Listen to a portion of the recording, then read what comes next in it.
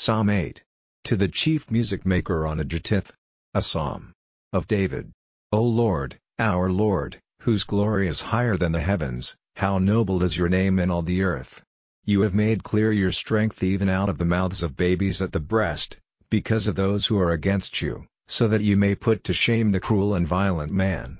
When I see your heavens, the work of your fingers, the moon and the stars, which you have put in their places, what is man, that you keep him in mind? The Son of Man, that you take him into account? For you have made him only a little lower than the gods, crowning him with glory and honor. You have made him ruler over the works of your hands, you have put all things under his feet, all sheep and oxen, and all the beasts of the field, the birds of the air and the fish of the sea, and whatever goes through the deep waters of the seas. O Lord, our Lord, how noble is your name in all the earth.